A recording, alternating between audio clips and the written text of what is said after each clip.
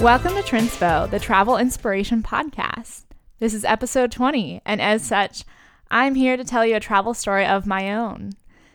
I have my travel partner here today to tell the story along with me. It's James Montemagno. Welcome, James. Hey, Heather. Yeah, it's great to be back. I was here, 10 episodes ago, and you were telling your story of when you went to Korea, which was magical for me to listen to.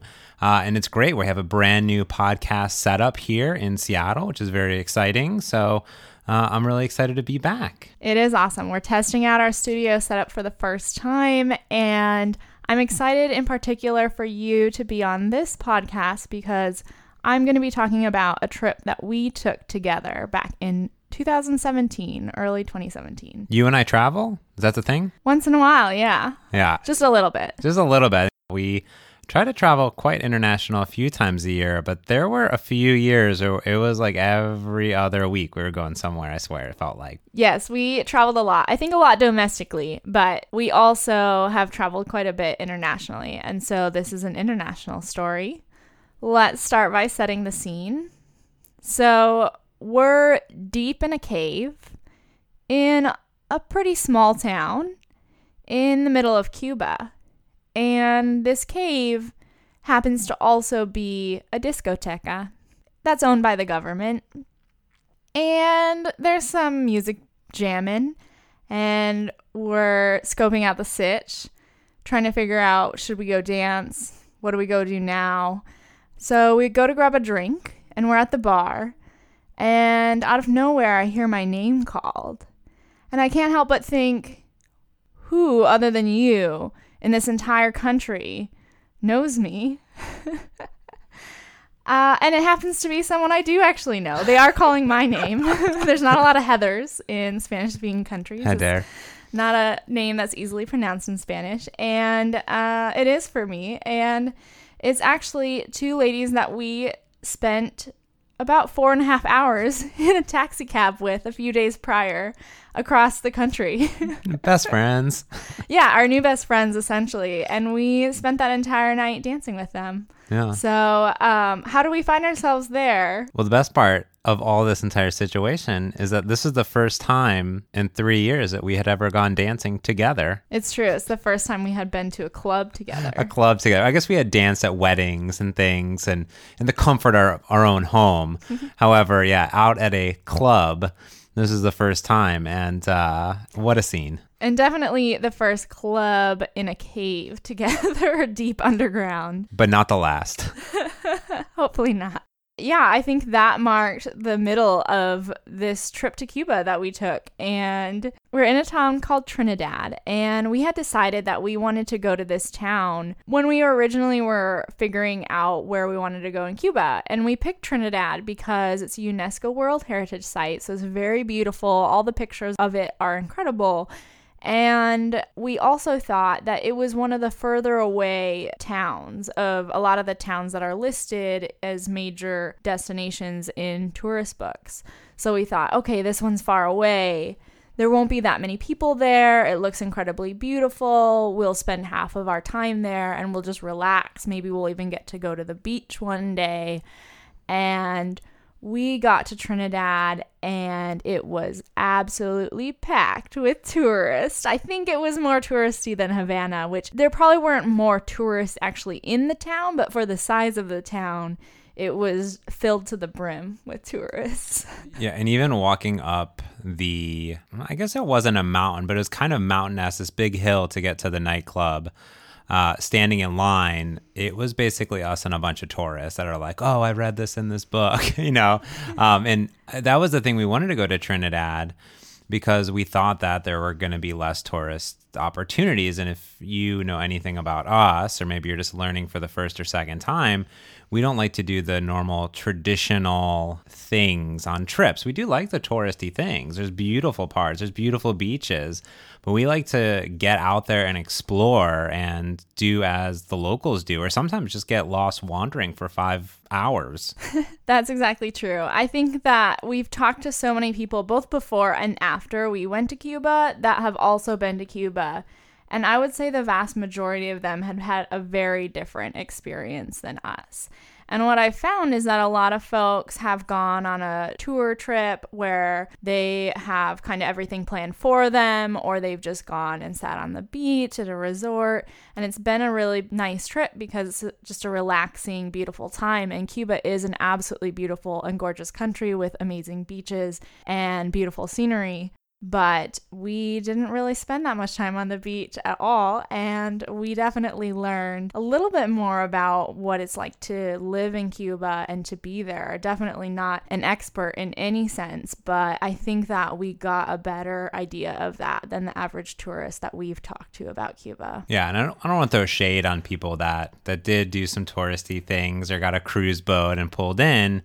However, it is a very different experience as to not only just going into each of these cities, but like we did, we just booked Airbnbs in these casas, and we went the route of, not like we were trying to scrape by or anything like that, but it was, let's just kind of do Cuba as Cuba would. Yeah, and we kind of did it a little bit spontaneously. We did book our Casa Particulares ahead of time through Airbnb, but we didn't know how we were getting from Havana to Trinidad, for example, which is a pretty far distance. And so we kind of figured out some of those things both there and back, and intercity travel on the fly. So there was a lot of just kind of let's go with it. And I think in particular, our Casa Particular in Trinidad was really interesting because it is a small town that you can tell is just so beautiful. It has really historical buildings. And the folks that we stayed with, they were really nice and really sweet, but I could just tell that they didn't seem super excited to host us. And I know that they make money. I mean, they own their residence, they make money off of tourists. And so we didn't have this direct conversation with them, but I found myself thinking how difficult it must be for them in a position where their town has basically been taken over by tourists. There's so many tourists in this town, day in and day out. They live in the center of the town. It's not a very big town, so you can't live very far outside of it anyway. But to probably even 10 or 20 years ago have a sleepy town that you love, and then today to have it be just overrun with tourists, and granted that gets you some money and it gets some economy going, it also, I saw some sadness there. Yeah. There's a few places that we've traveled around where that seems to be a little bit of the case. It reminds me of when I went to Amsterdam. When I went to Amsterdam for the first time, I felt like a tourist in a tourist city catering to tourists.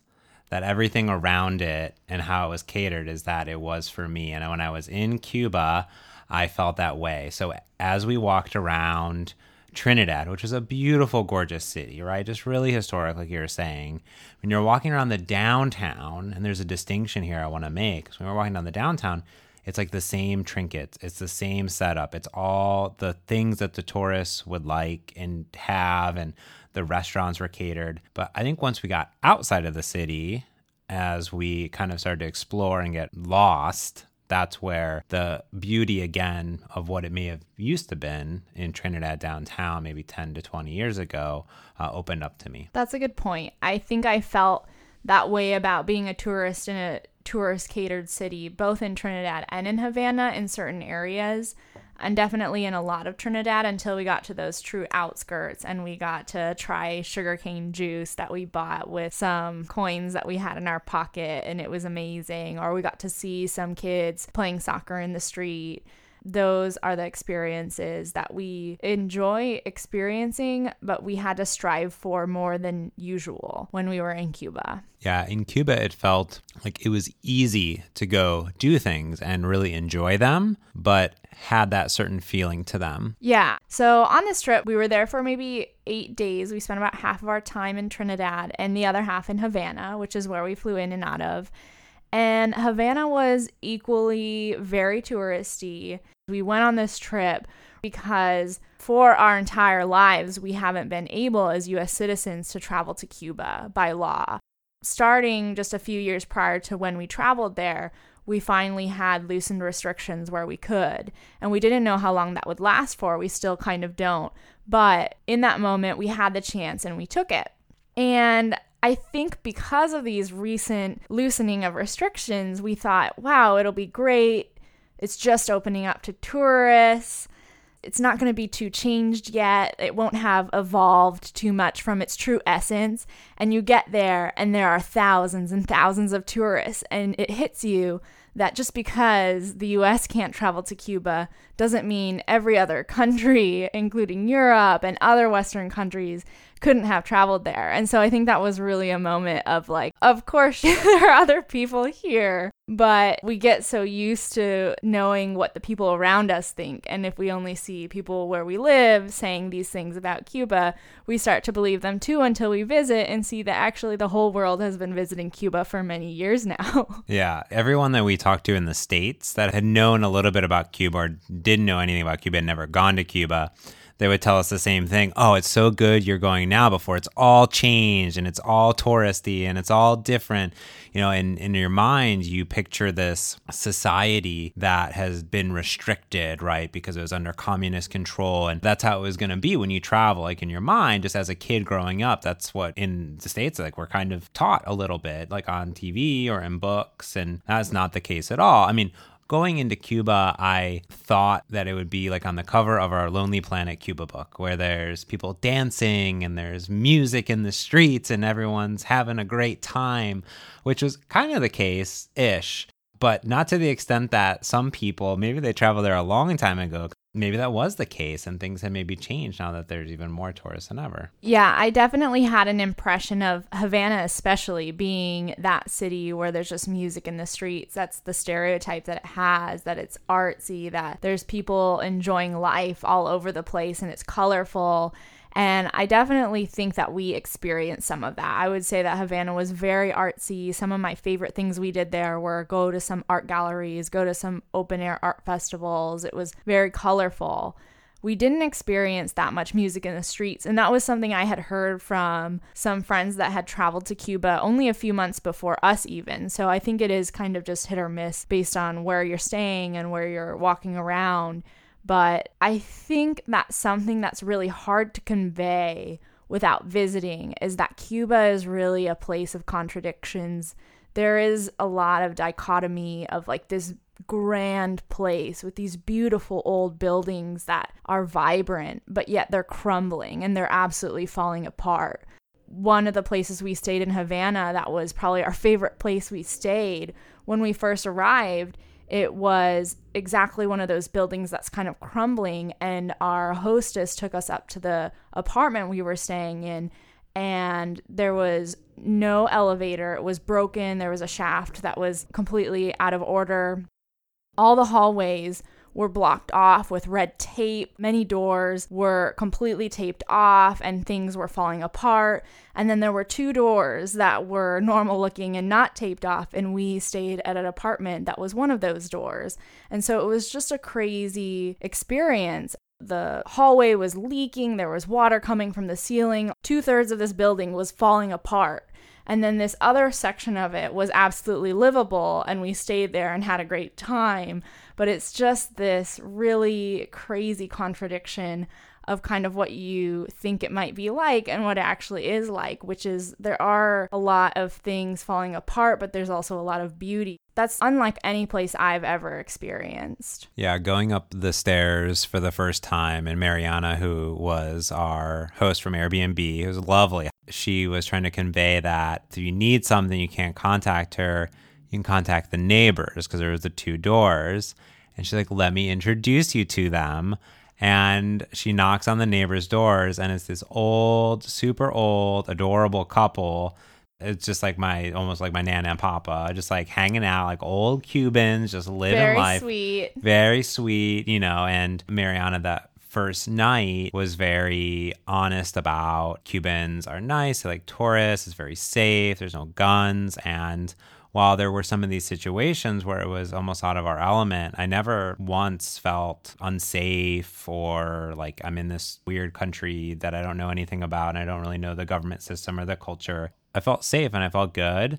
Like I said early on, there was many times that we were walking in the heat, trying to find water. Maybe we found water, but walking around, kind of getting a little lost because there's no technology either. But it was kind of a nice adventure too. Yeah, I would definitely agree that while there were moments where we felt uncomfortable and we weren't sure what was going on or what was going to happen, or it was just a different situation than we were used to while traveling, I never once felt unsafe. And it is a very safe country because there aren't any guns allowed. There are strict laws against harassing anybody, especially tourists.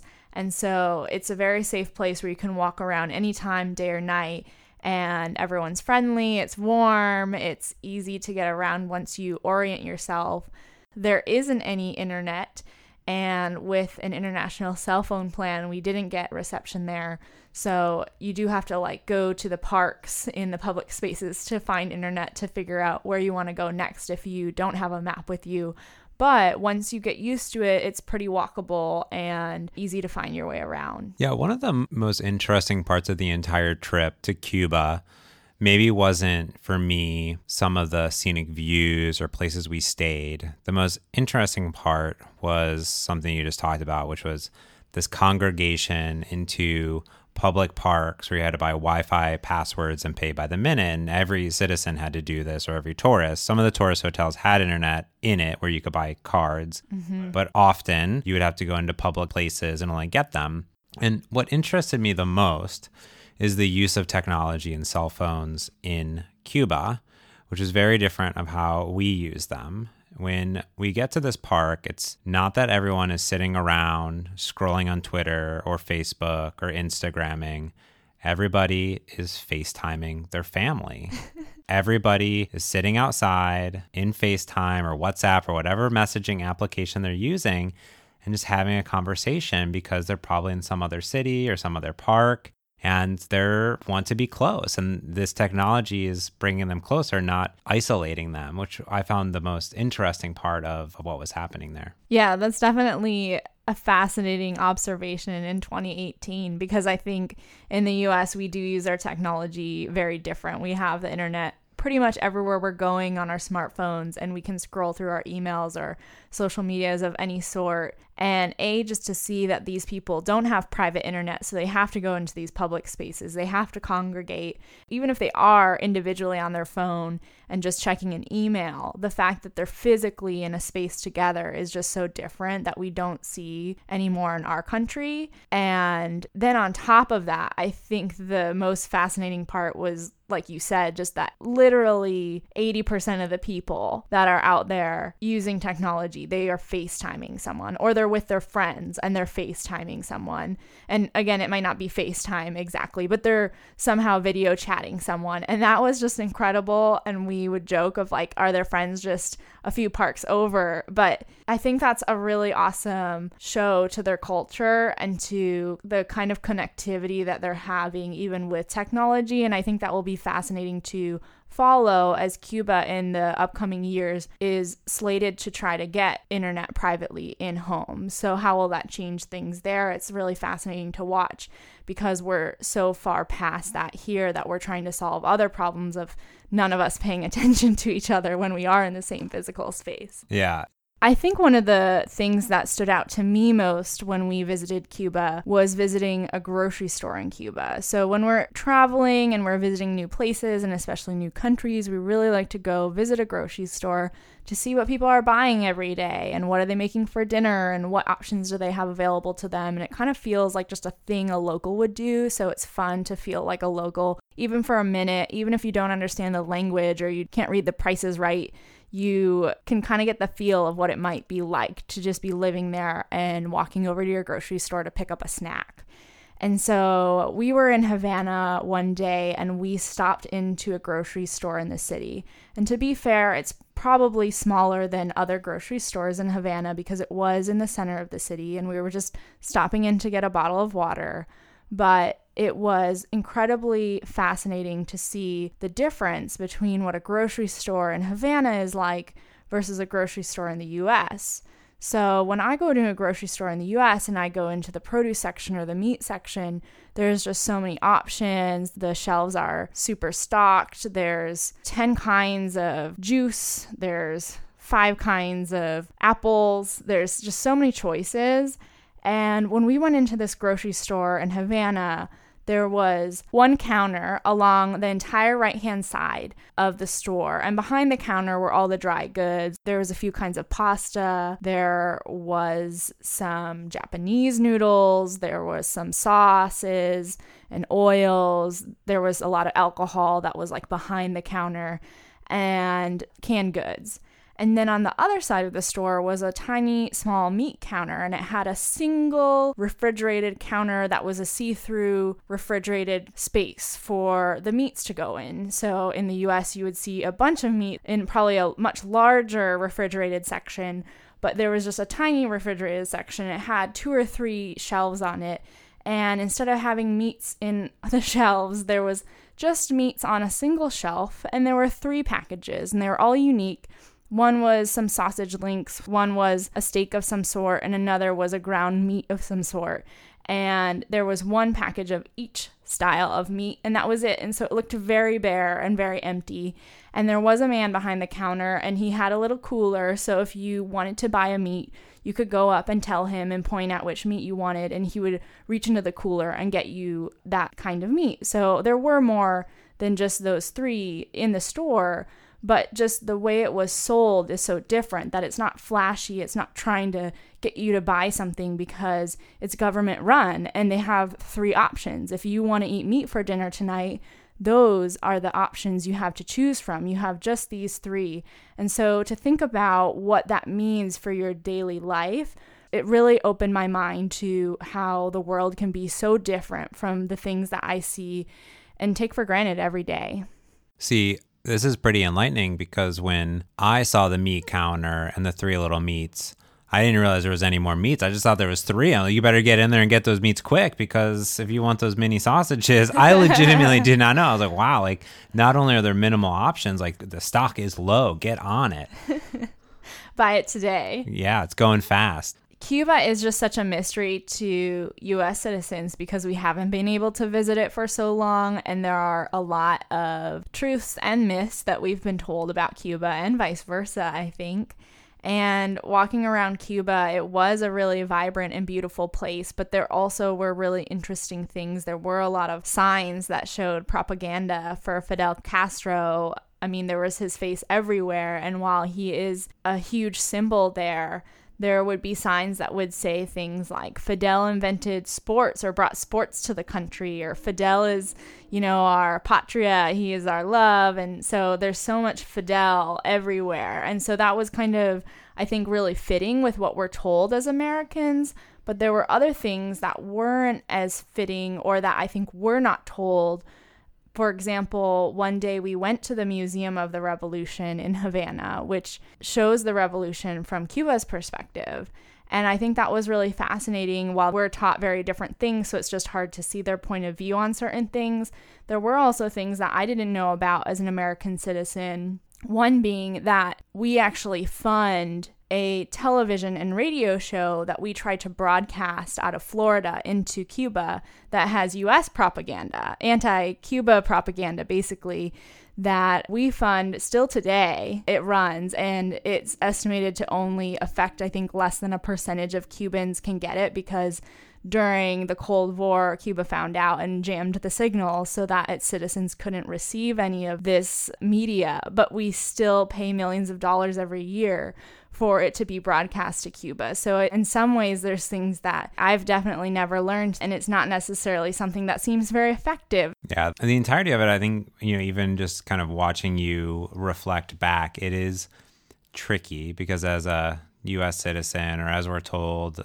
this is how it went down. And I think every side is this is how it went down. And I don't want to point fingers on either side because I don't know. I wasn't there. I wasn't in the trenches.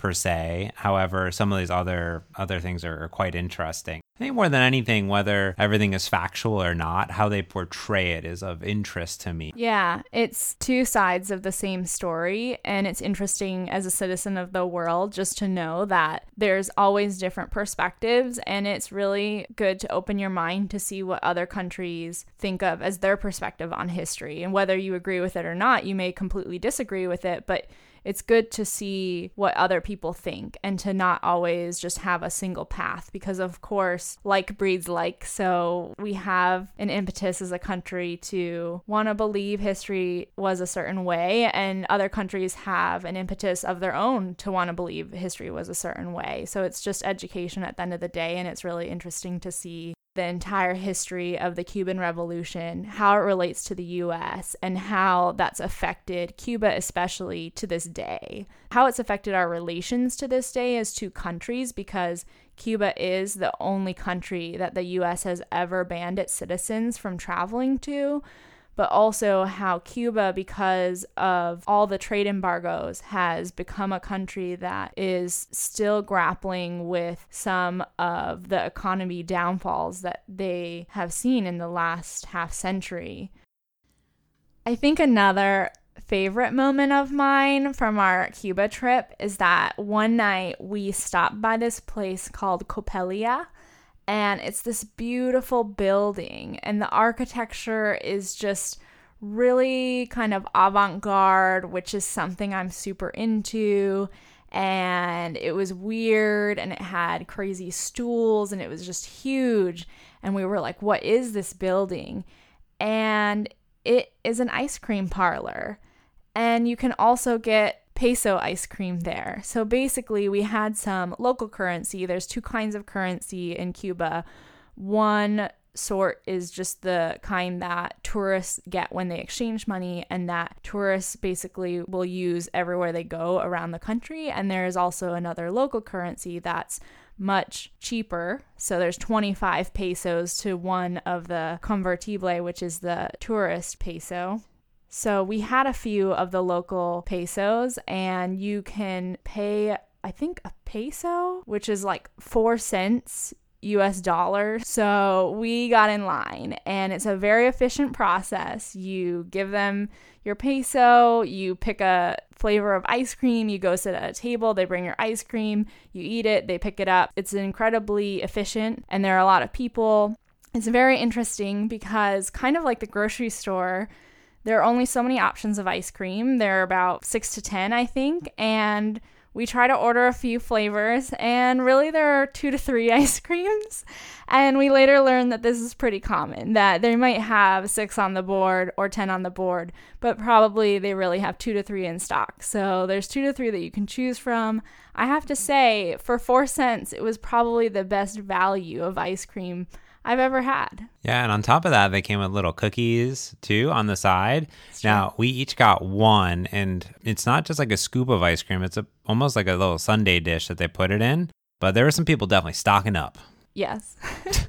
Yeah, we not only indulge in this peso life, if you will, because we mentioned earlier the sugarcane water, which is from a sugarcane. You can just get there.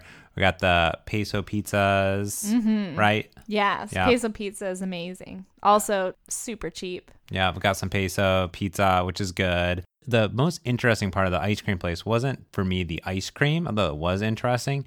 It was this throwback to 60s, 70s look and feel in this outdoors, and there was just like hundreds of people, which was really cool. So the scale of it was ginormous. Yeah, there were so many people, and it was indoor and outdoor. So it was just a really cool experience. And again, that everyone was congregating at night to get this peso ice cream. One thing I noticed at the ice cream place, which was common in a lot of our experience when eating out in Cuba, is that people who would wait on us were very transactional. They're very cut and dry. They're taking your order, but they're not necessarily smiling at you. They don't ask you a lot of questions or have a lot of conversation with you, which is perfectly okay. And I think I really realized how I get used to the service industry here in the US when we were visiting Cuba, because here in the US, people are always asking you if you need something more. They're always smiling, being really friendly. And as a bit of an introvert, that's not something that I necessarily feel like I need. If someone asked me like, oh, do you need your waiter or waitress to be very overly friendly and be asking you for water all the time, I would say absolutely not. That's not something I require or even expect them to do, but it is a nice thing that they do. But when we were in Cuba, there was such a lack of this that I really realized how much I take it for granted, because the service there was just so incredibly dry. That doesn't mean that the people probably weren't friendly or that they weren't great people, just that in this transaction, that was purely what it was to them, I think. And I think that's common in other countries too. And there are a lot of countries that I've been to where you have to flag down the waiter to get your bill or to place your order because that's just the custom in that place. But in Cuba, I really realized it. And I remember at one point we were in a restaurant and the waitress came out and delivered some food to a table. The restaurant was very full and there were many tables and there was maybe only one or two waitresses as well. But I would say about 80% of the tables there raised their hand and tried to wave and get the waitress's attention. And I remember seeing her deliver the food, put her head down and turn around and go back into the kitchen. And I just thought that was hilarious. She had no incentive to really come to the tables, and everyone did eventually get waited on, but it was very much like her goal in that moment was to deliver the food, and then it was to go back and do whatever else she had to do next, not necessarily go wait on people next, because that might have not been what was next on her list. And so it's just a very different way of dealing with things and interacting with things. Now, that's not to say that every transaction that we had in Cuba was this way. In fact, this is more typical in the restaurant scene, but when we were in some of the downtown areas of Havana, for instance, when we wanted to do the most touristy thing that you could do, which is ride in like a 50s, 60s Chevy or whatever around Cuba and get the tour, this is a different experience. Yes, one of those rides in an old American car. And I remember that experience was one that we didn't even plan on doing at first because it seemed so touristy that we weren't very interested. But on our last day in Cuba, we decided to go on one of these rides because we didn't have a lot else going on and we thought it would be something fun and why not go. And so we went up and found a car. I would say it was one of my favorite things we did in the entire country, which was really unexpected because I didn't expect to have so much fun doing it. The driver we chose, I can't remember his name, but he was one of the nicest people we met in Cuba. He was so sweet and kind. He owned his car, and so we were paying him, and for an hour he took us around and drove us anywhere we wanted to go. He had a list of places that we could choose from, but a lot of them we had seen already.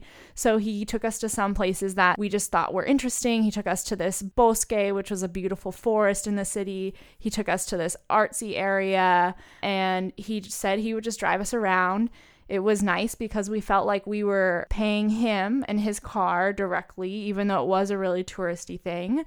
And we had some really good conversations with him. I would say that he was one of a few Cubans that I did have a slightly deeper conversation with and asked about him traveling and what it was like to live in Cuba. And it's always interesting when you meet people from a different country because you never know how much or how little to ask them. And I definitely was talking with him about American-Cuban relations and how him and other Cubans I had talked to were excited to see that potentially our countries would have more trade and more relations going forward in the future. But there's also just this awkwardness, I think, of talking about how different our countries are. And especially when I look at Cuban history and I think of the special period in 1991 where Cuba was backed by the Soviet Union, and basically when the Soviet Union fell, the economy in Cuba plummeted and they lost as much as 60% of their economy. And there's a stat that at that time, the average Cuban over those few years lost a third of their body weight. And so that fact really stuck with me as we were walking around Cuba and meeting people, because that happened in my lifetime. So I know that these people that we're meeting and we're talking to, it happened in their lifetime, and they probably remember it pretty vividly because it was a rough time. And so that's something that I never got to ask anybody because I felt way too scared. As weird as it is, I wanted to ask someone, like, did you lose a third of your body weight? Like, what is that experience like? Because I can't even imagine. But those are things that, unless I knew someone a little bit better, I don't feel quite comfortable asking. Yeah, reflecting back on all of it now, I mean, we did a lot in Cuba. It was really a fantastic time. It's definitely good to reflect back now, and it's fun to think of all the things that we learned and that we experienced in Cuba. But I do know that when we were done with that trip, we were ready to go back home. We were ready to be back in the US, and I was so excited to go to a restaurant and see a waiter smile at me. I won't take that for granted as much anymore. Well, thank you for being along on this travel journey, both physically and verbally, on this episode, and helping me tell this story about Cuba. Yes, absolutely. And I can't wait to join you again to tell your next story. That'll be lovely. I can't wait.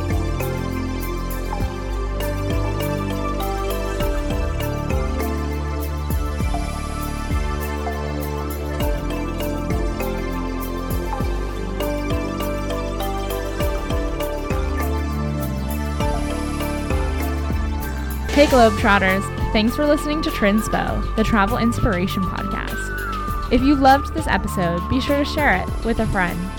To support the pod and rock some swag while heading out on your next adventure, check out our new merch page at trinspo.com/merch. You can always get more of us on Twitter, Instagram, Facebook, and trinspo.com.